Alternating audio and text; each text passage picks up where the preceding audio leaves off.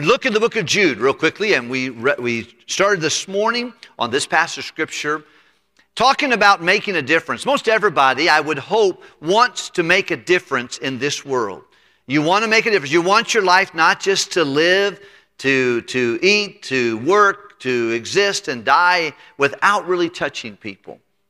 If the Lord lets me live to Thursday, I will... I don't think I'll be a part of the funeral on Thursday, but I'll be there for Mrs. Scott's service. But I have done now over 555 times have I been at the head of a casket or a grave marker or even a cemetery, or just helping 555 families through the transition and the grief. I'm not that good at that, the opportunities I've received. But I've oftentimes been to what would be somewhat an unknown person. They never mounted a pulpit, they never spoke in a microphone, and yet their lives, you couldn't shut people up if you give testimonies. They were just so quick to say what God used that person to do. I've also been to other folks where they've managed to accumulate wealth and seem like they're very popular, but they didn't have the respect or the touch on the lives of people. And that's not always determined by testimony time. But I'm always going to wonder, I remember going to a funeral one time of a teacher at the University of California in Long Beach. He's taught chemistry for years. And I remember getting a call from the funeral home director. He said, look, we have a funeral on Thursday morning at 10 o'clock, and the man has asked that we have a Protestant speaker there. You're Baptist. I know you're not Protestant, but would you come? I said, yeah, I have the time and I can do it. I remember going by the man's house and sitting and parking out in front of his house, praying that God would help me as I'll get to meet his family and maybe share the gospel. I remember going through Psalm 46, the message that I felt like God laid on my heart that day to speak. And going to the funeral home, and I pulled up and I looked over my notes, and then I walked in, and it was probably about 25 minutes early, and I talked to the funeral director. He said, it's going to be in parlor number 2, and I went around to parlor number 2 at the Strickland Snively Mortuary there on Long Beach Boulevard, and I turned and I saw a beautiful sign-in booklet. I signed my name on the booklet, had a big stack of funeral obituary cards. I turned around, I saw one of the most beautiful cherry wood caskets you could ever imagine, with no less than 48 red roses and a spray of flowers over it. It was beautiful. And so there was no one there yet, so I started looking at my Bible, and it was getting closer. It was about 10 minutes till the hour, and I didn't find anybody in the room. And I went out and saw the mortuary director. I said, look, am I in the right place? Is this for so-and-so? He said, yes. I said, I don't see anybody. Do you see the family? He says, no, but we'll wait. We can even start a little bit later if you need to. And so I said, well, did you put the name in the newspaper? He said, we always do. We always do. And did you notify the university at Long Beach State University? He said, yeah, we did. I thought, well, that's good. Okay, well, anyway, I waited a little bit. And then it was about 5 minutes after the hour. And he walked up to me and said, well, Pastor, it looks like no one's here, so why don't we just get started? I said, get started? Get started with what? It's just me and a dead man. He said, well, I'll sit over here on the left side if that'll help you a little bit. And I said, you got to be kidding me. You mean there's no family? No one from the university came? Nobody came? He said, occasionally it happens. And I'm telling you, I was so tore up. I was probably 38 years old at the time. I was so tore up. I didn't even know what to do. I couldn't hardly read Psalm 46, much less preach a message to just me and the man over there. I fumbled my way through reading the passage of Scripture. I went into prayer, and I said, God, if anyone ever hears this man died, help them to think about their own mortality. They're coming towards you. And Lord, I don't know. Maybe he has a relative or a niece or a nephew or a neighbor or someone that could have come, but they didn't come. Lord, please help them. And I just kind of said, I don't know what else to say, sir. He goes, that's okay. He said, Pastor, you don't have to go to the cemetery. I said, thanks a lot. I don't really want to go to the cemetery. And just stand there by myself. And you know, that always messed with me. Going to a funeral where no one came. And the guy had he had some wealth. I mean, he had the beautiful casket. It was thousands of dollars just for the funeral. I'm the only person that signed the guest book. But I always kind of wondered, you would think a guy like that, he could have touched someone. And I don't know his story. He may have been so old, everybody had died off around him. I don't know. I don't know his story, but I just thought, man, maybe that guy just didn't touch anybody. He lived and got a good... I drove in front of his house. I parked in front of his house. It was a beautiful house in Long Beach, California. No less than probably, I imagine today it'd cost $1.5 million to live in that home. But no one came. I want my life to matter. You want your life to matter. And more than just accumulating wealth or finding some popularity, we want our life to matter for the Lord. And I think that's a great song for tonight. And of course, Jude says, and some have compassion making a difference. Let me just say, to impact other people's lives, some people do it through love, compassion. And then other people are come to the Lord through fear. Everyone in here that's saved, you're saved because of one of two factors. Someone loved you to Christ, or you got scared to death. And you were thinking, man, maybe it was a sermon, maybe it was a dream, maybe it was an event that you thought, man, I'm gonna die and go to hell. And God used either fear or He used compassion to bring us to Christ, and sometimes both. But He said some, they make the difference through compassion. Others save with fear. But Jude is certainly someone who gets the whole picture. It's unique as Jude references things that are not even in the Old Testament. He talks about Enoch, the second from Adam, and things about him. He talks a little bit about the body of Moses that was argued over with Satan, and some other things that we don't see even in the Old Testament. Of course, he grew up with the Lord Jesus Christ. We believe he was the half-brother of Jesus. And when he writes this letter, he just says, as Brother Johnny read with us a few moments ago, I wanted to write about a common salvation, but I had to write this to exhort you and I to earnestly contend for the faith. Now, it's faith that makes us faithful for the long time. And friends, that's something you want to be faithful for the long haul. 1 Timothy chapter 4, verse number 1, the Bible says, now the Spirit speaketh expressly. That means the Spirit of God makes no bones about it. He's very obvious when he says this, that some will depart from the faith. If you've been a Christian very long, you have seen some that used to be faithful that are departed from being faithful. They're not going to hell. They can't lose their salvation. They just were faithful, and now they're going the rest of their life in this world not being faithful. They departed from faith. And faith determines faithfulness. If you don't believe what the Bible says, you're not going to live for God.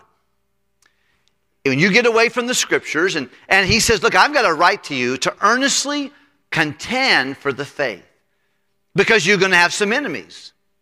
And the devil's very tactical. He uses infiltration. And Jude speaks of 4 enemies. Number 1, he speaks of the enemy of false teaching. Of the cults. He said there's certain men, verse number 4, that have crept in with false teaching.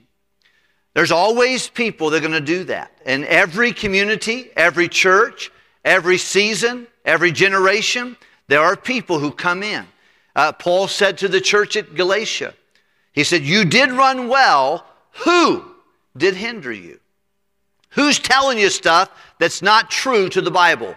As I said this morning, the devil's smart enough. He's not going to attack you by bringing someone to this pulpit and say, let me teach you 3 ways how to worship Satan tonight.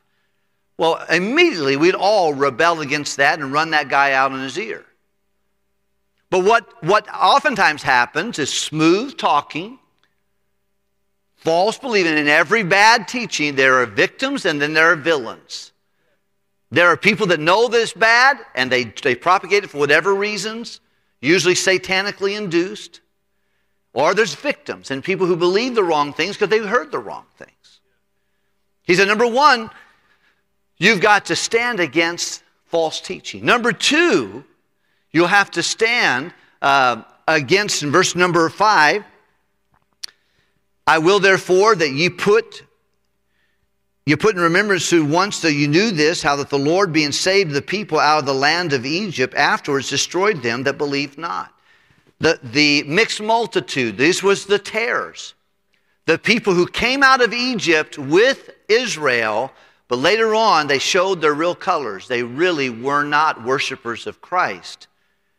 And by the way, in every church there are people, and this church is no exception. If the rapture took place right now, some would still be sitting here wondering what just happened. There would be some sitting here, and I don't say that to scare you. I don't want to scare you. That's the farthest thing from my mind. But he says, look, you'll have to fight against false teachers. You also have to fight against people who are unsaved but are in the church. They're like the Judases, going along with all the other disciples, but later they went out from him because they were not of him. 1 John talks about that. He said that's another problem. And then he says you're going to have to fight against satanic demons, angels, fallen angels. He said you're going to have, if you're going to fight the faith, because everything is, the false teachers, they're trying to get you to depart from the faith. The tares, they're pawns on Satan's board to complicate and frustrate and to cause others to go away. And then satanic opposition. And demons are in this room right now. I'm not trying to be spooky with you. I'm just telling you. Some of the things that happen in Christianity and trying to reach people, you can't make the stuff up that happens. If you've ever been soul winning, you know you're trying to witness someone, all of a sudden, dogs bark, phones ring, people say, you got to come right now. I can't do this. I was talking to someone the other day, and they were witnessing to someone, and right in the middle, they were about ready to get saved, and someone just came and took them away. I need you right now. There's an emergency. And they left, and they don't know if they got saved or not saved. But that happens, and it happens in church. Oftentimes people start cutting up or goofing around, or someone gets up and leaves, and they come back and go to the same place. I'm not saying they're satanically possessed. I'm just saying the devil knows how to distract people. And they get people to fall from the faith. And then we find the last one here is worldliness. He references Sodom and Gomorrah. And this is something that's a burden on every true pastor, is to keep the world out of the church. As Jesus prayed in John 17, he goes, Lord, I'm not asking you to keep my disciples or take them out of the world, but I want you to keep the world out of them. James says, and to keep yourself unspotted. Don't let the world spot you up. And this world is very strong, and it really affects our thinking. That's where it starts, between our ears. We start thinking like the world. Then we start accepting the world's entertainments and way of thinking. And he says, I want you to keep the world out of them. But these are things that keep us from the faith. And he goes on to describe them a little bit more. He uses the word ungodly several times. He calls them defamers, defilers. They criticize, they accuse the brethren. And he references three men in the Old Testament, Cain and Balaam. And then he references Korah. He said in those who try to get people away from the Lord, number one, Cain, he's a representation of a religion and a salvation that requires work that eventually leads to violence. Any kind of a works-based religion will eventually they'll get violent. You can see it if you start studying the world's religion. And oftentimes I've had people say, oh, religion, I don't like religion because it caused so many wars. Not Bible religion didn't do that. That's works-based religion brings violence. And Cain is an example of that. And then Balaam, someone who uses spiritual influence for personal gain. And you can study the story of Balaam in Numbers chapter 22, how that he was a prophet of God. And because he had an eye for gold and an itch for more, he was willing to prostitute his spiritual leadership for personal gain. And that's a reality today. And some have done it very successfully in this world, but to their own demise. And then lastly, the sons of Korah, those who rebelled against Moses, those who were a pain in the neck to spiritual leadership. And not only did they cause problems for God's man, they caused problems for God's work and God's people. And he goes on to tell them these people are empty. They're clouds without rain. They're twice dead. They're mumblers and murmurers, and they're always complaining about stuff, and they're heretical. They create a cause and try to get people on their side of the cause, and try to gather things against oftentimes truth and truth seekers. This is how they are. But then he goes on and he says in verse number 20, he said, but brethren, you're going to be different than that. Because I believe that you're God's people, and God's people, in order to make a difference, have to have 4 things happen. Number 1, they must build themselves up in the most holy faith. As we talked this morning, that means a relationship with the Bible. What you and I do with the Bible will determine what God does with us. Right relationship with the Scriptures. Love your Bible. Read your Bible. Listen to your Bible. Talk about your Bible. Meditate in your Bible. Memorize your Bible. But for whatever, obey your Bible. But it is our relationship with the Bible that will determine our faith. Faith grows from a relationship with the Scriptures. He said you're going to build yourself up in your most holy faith. And it's interesting, it doesn't say build each other up in this context. So that teaches me I can be as close to God as I want to be. And you can have as much faith as you want to have. You're going to have to get in the Word of God. You're going to have to let the Word of God get in you. You're going to have some interest there. You have to feed the need, if you will. But that's the first thing. He says, if I'm going to make a difference, I've got to have strong faith. Number 2, he says, in verse number 20, let's look at it. But ye, beloved, he loved them, and they're his brethren, building up yourselves in your most holy faith, and then next, praying in the Holy Ghost. They're really the only kind of praying there is in the Holy Ghost. And prayer is so important. I love prayer. I hope you love prayer. But I will not say with readiness, it is my easiest spiritual discipline. It is a little bit of a challenge to be an effective prayer warrior. But he says the second thing that's going to make a difference is when we learn to pray. Mamas, you can learn to pray. Young people, you can learn to pray. Teenagers, I hope you will have a life of prayer. Dads, I hope you'll have a prayer life. Oh, what grief we often forfeit. Oh, what needless pain we bear, all because we do not carry everything to God in. Many of us have said it. All we can do now is pray. We should have been doing that first. That should be our first response, not our last resort. Learning to pray your way through problems is really important. In the context of problems, in James chapter 1, he said, count it all joy when you fall into diverse temptations, different kinds of problems. By the way, everybody has problems. They're just diverse. They're different kinds. Various different kinds of trouble. And he says, look, the trying of your faith, it worketh patience. But let patience have her perfect work. You mean perfect and entire, wanting nothing. If any of you lack wisdom, let him. What we need in problems, we need prayer. We need wisdom to know how to see things God's way and then do things God's way. That's what wisdom is. That's why I think a Wednesday night Bible study, I'm looking forward to studying the Scriptures again in Proverbs this week because we can see the way God thinks. When you read the book of Proverbs, you are trying to figure out God's thinking pattern. When you read the book of Psalms, you're kind of learning about how God feels about things. You can see his desires because the man who wrote most of it was a man after God's own, who understood God's thinking, his feelings, and his desires. When you read Proverbs, you're seeing, oh, this is how God thinks about that. When the Bible says a wise son makes a glad dad. Every child, you need to make your dad glad. And to make your dad glad, you got to be wise. When the Bible tells us make no friendship with an angry man, he's telling you, look, this is something that's going to challenge you if you do this. If he says that wine is a mocker, strong drink is raging, whosoever is deceived thereby is not wise. God's telling us his opinion of alcohol is don't drink it. And it'll make a fool out of you. That's what God's telling us.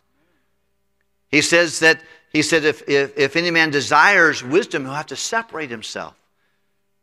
Through desire, a man seeketh in the middle with all wisdom. If you're going to be wise, you're going to have to say no to some other things to have the blessings of God's way of doing things. You can't love flowers unless you hate weeds. And God's explaining that to us. But prayer is vital to wisdom. And then I would say this, that it is in prayer that we get a vision to see things the way God sees them. And then a passion. We're talking about a passion this year here at First Baptist Church, a passion for thee. And I'm telling you, a passion is formed out of prayer. And prayer is not just a one-way street. It's not just you talking to God. It's you talking to God and God talking to you. Many of us were living life blindly, visually impaired spiritually. We might as well get a tapper out and start walking through life. Trying to parent children without prayer is foolish. Trying to work on a bus route or teach a Sunday school class or sing in the choir or play an instrument or be an usher without prayer. Pastor preaching here without some prayer is foolish.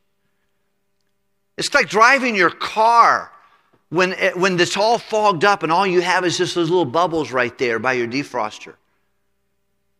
Don't ever try to do that. Don't drive like that, okay? You know what's going to happen? You do that? What do you do that? What's going to happen? You're going to have a wreck. And that's exactly what's going to happen in our life. You don't have a clear windshield to see things God's way. He said, I want you to pray in the Holy Ghost. And you got the Holy Ghost, according to Ephesians 1:13, the moment you got saved. When you believed, you heard the gospel, you received it, and you trusted, then you were sealed with that Holy Spirit of promise. Aren't you glad when He comes in, He never leaves? He can be grieved, but He never leaves. This week I checked into a hotel, but I went in there with the understanding I was checking out. Aren't you glad God never checks out? He's our guarantee that we're going to heaven. See, when you got Jesus, when the Holy Spirit came inside of you, He's God in the spiritual form, and He lives inside of me. He says, I will never leave you. Aren't you glad He didn't say, I'll not leave you in this lifetime? He didn't say that. He says, I will be with you forever. So when the Holy Spirit comes in, how long is He going to be with me? He's God. Is He going to the lake of fire? No, so I am not either. That ought to bless your heart right there. But when He came in, He's there to be your prayer partner too. Romans chapter 8 reminds us that He can speak to the Father because He knows the Father's mind. He knows the mind of God. He can prompt us to do things at the right time. Recently, I had a burden for someone. I called them. I could not believe. I called them within 30 minutes of their loved one passing away. Had no idea it was going to happen. And it was such a timely call. And all I could do when I got off the phone was say, Lord, thank you. I didn't know that. Remember years ago I was driving and there was a man, my friend, he's not saved. I don't think he's saved to this day. I hope he will get saved. I pray for him often. But his wife, his 2 daughters, and his son were saved. And I prayed for him. I talked to him. I've cornered him. I've given him the gospel. He's just not ready. But I remember one day driving on 26th Street in Long Beach. I was driving, and the Lord impressed my heart to pray for my friend. And I did. I prayed for him. I said, God, please bring him to the gospel. Help him to be saved. And it was like the Holy Spirit said, that's good, John, but you need to call him too. So I was driving. I called him. I was in between other visits. I called him. I said, hey, bud, how you doing? He said, how'd you know? I said, how to know what? He said, did the school call you? I said, no. He goes, my daughter Annabelle's in the hospital here. She's really sick. Something's really wrong. I said, what hospital are you at? Long Beach Memorial. I was within 3 blocks of that hospital at the moment I called him. In a matter of just a few moments, I was stepping into the ER, walking there, pulling back the curtain, looking inside. He's like, I can't believe this. Who told you? The school call you? I said, no. I said, every once in a while I walk with God. And I was trying to walk with Him today. And I think God loves you. And He wants you to know that He's got you on His radar. He's got your girl on His radar. He loves you. He wants you to be saved. I think that's why I know about this so fast. I wonder how many times I have neglected to be Johnny on the spot because I wasn't John yielded to the Holy Spirit. So many times the Lord tried to, come on, go. Witness that guy, talk to him, give this. And I just fought it. Praying in the Holy Ghost. I think it's important to have long seasons of prayer. Many of you are great examples of that.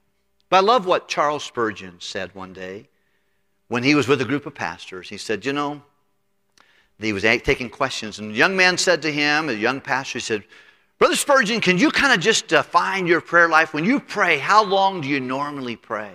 I'm sure he was thinking an hour, 2, 3. And by the way, I'm not belittling that. But it's interesting what he said at that moment. He said, young man, most of my prayers are no longer than 5 minutes. But having said that, I probably don't go 5 minutes without praying. You know what was he saying? He was praying all day long. Because he and the Holy Spirit had a constant communication. Billy Sunday, who was a great preacher, his wife Ma Sunday, they called her Ma Sunday, he said, Billy, are you talking to me or to Jesus? He said, he talks so much to Jesus, sometimes I don't know if he's talking to me or the Lord. He said, he talks to God all day long. That's what his wife said about him. He said, I get confused if I'm supposed to answer or if God's answering. Billy, he always talked to the Lord. All of us can do it. He said, I want you to pray in the Holy Ghost. If we're going to make a difference, we must have our faith strong from the Scriptures. We must be praying in the Holy Ghost. You can't always read your Bible. Not a good idea to do when you're driving. Don't try that. You can't wash dishes and read your Bible. But you know what? You can wash dishes and pray. You can drive and pray. You can work and pray. You can commune with God, praying in the Holy Ghost. The next thing, I want you to look at verse number 21, would you please? The Bible says, keep yourself in the love of God. It's interesting, building yourself up in your most holy faith, praying in the Holy Ghost, and keep yourself in the love of God. Do you know, I'm blessed for many reasons in my life, but I was blessed with a dad who affirmed me. He has lived with God longer than he lived with me.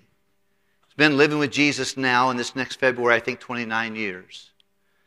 But my dad was really good at affirming and letting me know that he loved me. And it gave me and my siblings a lot of confidence in life. By the way, dads, I want to encourage you to affirm and let your kids know you love them. Say it, show it, verbalize it, write it down. They need to know that. Every child needs affirmation and affection. They need direction and they need correction. But learning to share your love with them is very important because I think it helps bring security. Knowing God loves you is equally or even more so. Because some of you have said, Pastor, my dad didn't do that. Some of you have said, my dad never one time told me he loves me. And I'm not saying that's not right or wrong, but I think I would just give every dad the suggestion, even if it's hard for you to say, I love you, do it. Verbalize it. Oh, I don't have to tell them I mean it. I show it all the time. Tell them. Tell your wife you love her. She needs to hear it from you. It's important they know that. Well, I had that in my growing up, but you know the truth of the matter is, God wants you to know He loves you. He tells us in Jeremiah 31:3, yea, I have loved thee with an everlasting love, and with loving kindness have I drawn thee. For God so loved the world. God is love. The fruit of the Spirit is love. Love is a major theme of God's Word, and He wants you to know He loves you. But the world wants you to think He doesn't. The flesh that you live in, if you start reasoning in your own mind, you'll think bad things happen to me. I wonder if God loves me. Or maybe He doesn't love me like He loves somebody else. I'll never forget going to a hospital right here in Community Hospital and visiting a man who was not living right. He grew up in this church, but he was living a very low and a wicked life. He wasn't being faithful to his family. He wasn't being faithful to his children. He certainly wasn't faithful to the house of God. And he was my friend. I'd known him for many years, and I remember walking into that hospital room and talking to him, a little small talk. And then I just said to him, I said, friend, do you realize that God loves you? And I'll never forget what he told me. He said, Pastor, God might love me a little bit, but not like He loves everybody else.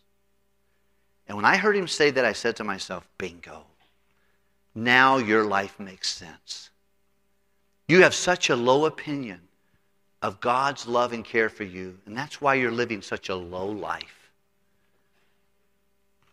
We talked, I prayed, and I saw him every once in a while for the next 3 years. But I saw him again. He was hospitalized in Methodist South Lake. I remember going to him one late afternoon. I worked out at the college and finished college, and I drove over there and I saw him. And he said, Pastor, I need you to come back tomorrow morning. I said, friend, I can't. I've got to fly out tomorrow morning. I think I have to catch a flight at 8 o'clock. He said, would you please come tomorrow morning? I said, it means I have to be here like 5 o'clock in the morning. He goes, that's fine. I'll be here. I remember walking into his room that morning, early in the morning. I drove out there, left my house about 4:30, got there, walked into his room. And he said, Pastor, he said, I'm not saved. He said, I've went through the gospel with many people. I've served in that church for years, and I'm not saved. I said, so you're struggling with your salvation. You need some assurance verses. And I remember him saying, kind of smart aleck, he said, maybe you didn't hear me. I'm not saved. I said, well, can I walk you through the gospel message? He said, would you? I went through the gospel like I would with someone who's never heard it before. And before long, he began to call out to the Lord and ask God to save him. I remember him getting on the phone and calling his mistress and saying, our relationship is over. I've sinned against you. I've sinned against my family. I'm so sorry. I remember the change that he had in his life. The things that he began to just, in a short time, between that time and the time that he went home to be with the Lord, with his family around him, sad but rejoicing. The things that changed in his life. If any man be in Christ, he is a new creature. Old things are passed away, behold, all things become new. But I thought to myself, the reason that he did not live and understand is that he didn't realize that God loved him. And you know, the devil wants you to think that God doesn't love you. I always think about this whenever John the Baptist baptized Jesus and the heavens opened and God's glory came on Jesus. And then his voice came from heaven right there beside that Jordan River. This is my beloved Son. This is my Son. I love him. And I'm well pleased with him. I can't help but think there must have been a smile on God's face as anyone could hear him. See, he was rejoicing. This is my Son. I love him. He pleases me. Jesus left the baptistry of that Jordan River, dried off and went 40 days and 40 nights fasting. And then Satan caught him at a weak time. And do you remember what he said to them? If thou be if you really are. Wherever God puts a period, Satan puts a question mark. If you really are the Son of God and he loves you, then do this, this, this. Satan opened his mouth to Eve and said, yea, if God said, you're not going to die. God knows this. The moment you eat that fruit, you'll get out from under his thumb. You'll be just like him. You won't have to have this relationship. No, it'll be like this. Come on, Eve, eat it. Getting her to think negative thoughts about God. And that God does. He said, how precious also are thy thoughts unto me, O God. How great is the sum of them. I remember ready to tell my wife, Linda, that I loved her. And I remember going to Brother Sprunger. I said, when do you know if God really loves you? Or you really love your girlfriend? When do you really know that? I remember him saying something. He's in heaven now. Bless his heart. He said, are you willing to die for her? I said, no, I'm 19. I don't want to die yet. You know? He said, well, if you're willing to die for her, then you know you love her. I was like, oh, man, I'm not thinking about dying. I'm thinking about living. I want to live with her, not die for her. That was my thought. I went to ask other people, you know that wonderful verse, in the multitude of the counselors there's safety. In the multitude of the counselors there's confusion too. I remember listening to different people give me their advice on that. Well, here's what I did. I come to this idea that I couldn't quit thinking about her. When I was in church yet, it was easy to think about Linda. When I was in my truck at RPS, I kept thinking about Linda. When I was going to work, I was thinking about Linda. When I was in chapel, I was thinking about Linda. I was just thinking about her all the time. And I thought to myself, if I think about it, I must love this woman. And I do, and I did, and I still do. She's probably tired right now. She's been running through my mind all day. I love her. And I thought about her all the time. And you know, whenever you think about what is God's opinion of you, he said, you're poor and needy, yet the Lord thinketh about you. He said, how precious also are thy thoughts unto me. Whoa, great is the sum of them. And Jude says, listen, if you're going to make a difference, you got to make much of the Bible because that's where faith is fostered. You got to learn to pray in the Holy Ghost because that's where your relationship gets power. That song we have, the Passion for Thee. Father, fill with thy Spirit. You know how you get the Holy Spirit? You ask him. You got to pray to get the Holy Spirit and that right relationship. And then he says, keep yourself in love of God. Say, Pastor, all the things that bad happen to me, I'm not sure God loves me. Trust him. He loves you. He says it over. It's never he loves me not. It's he loves me, loves me, loves me, loves me. Never without.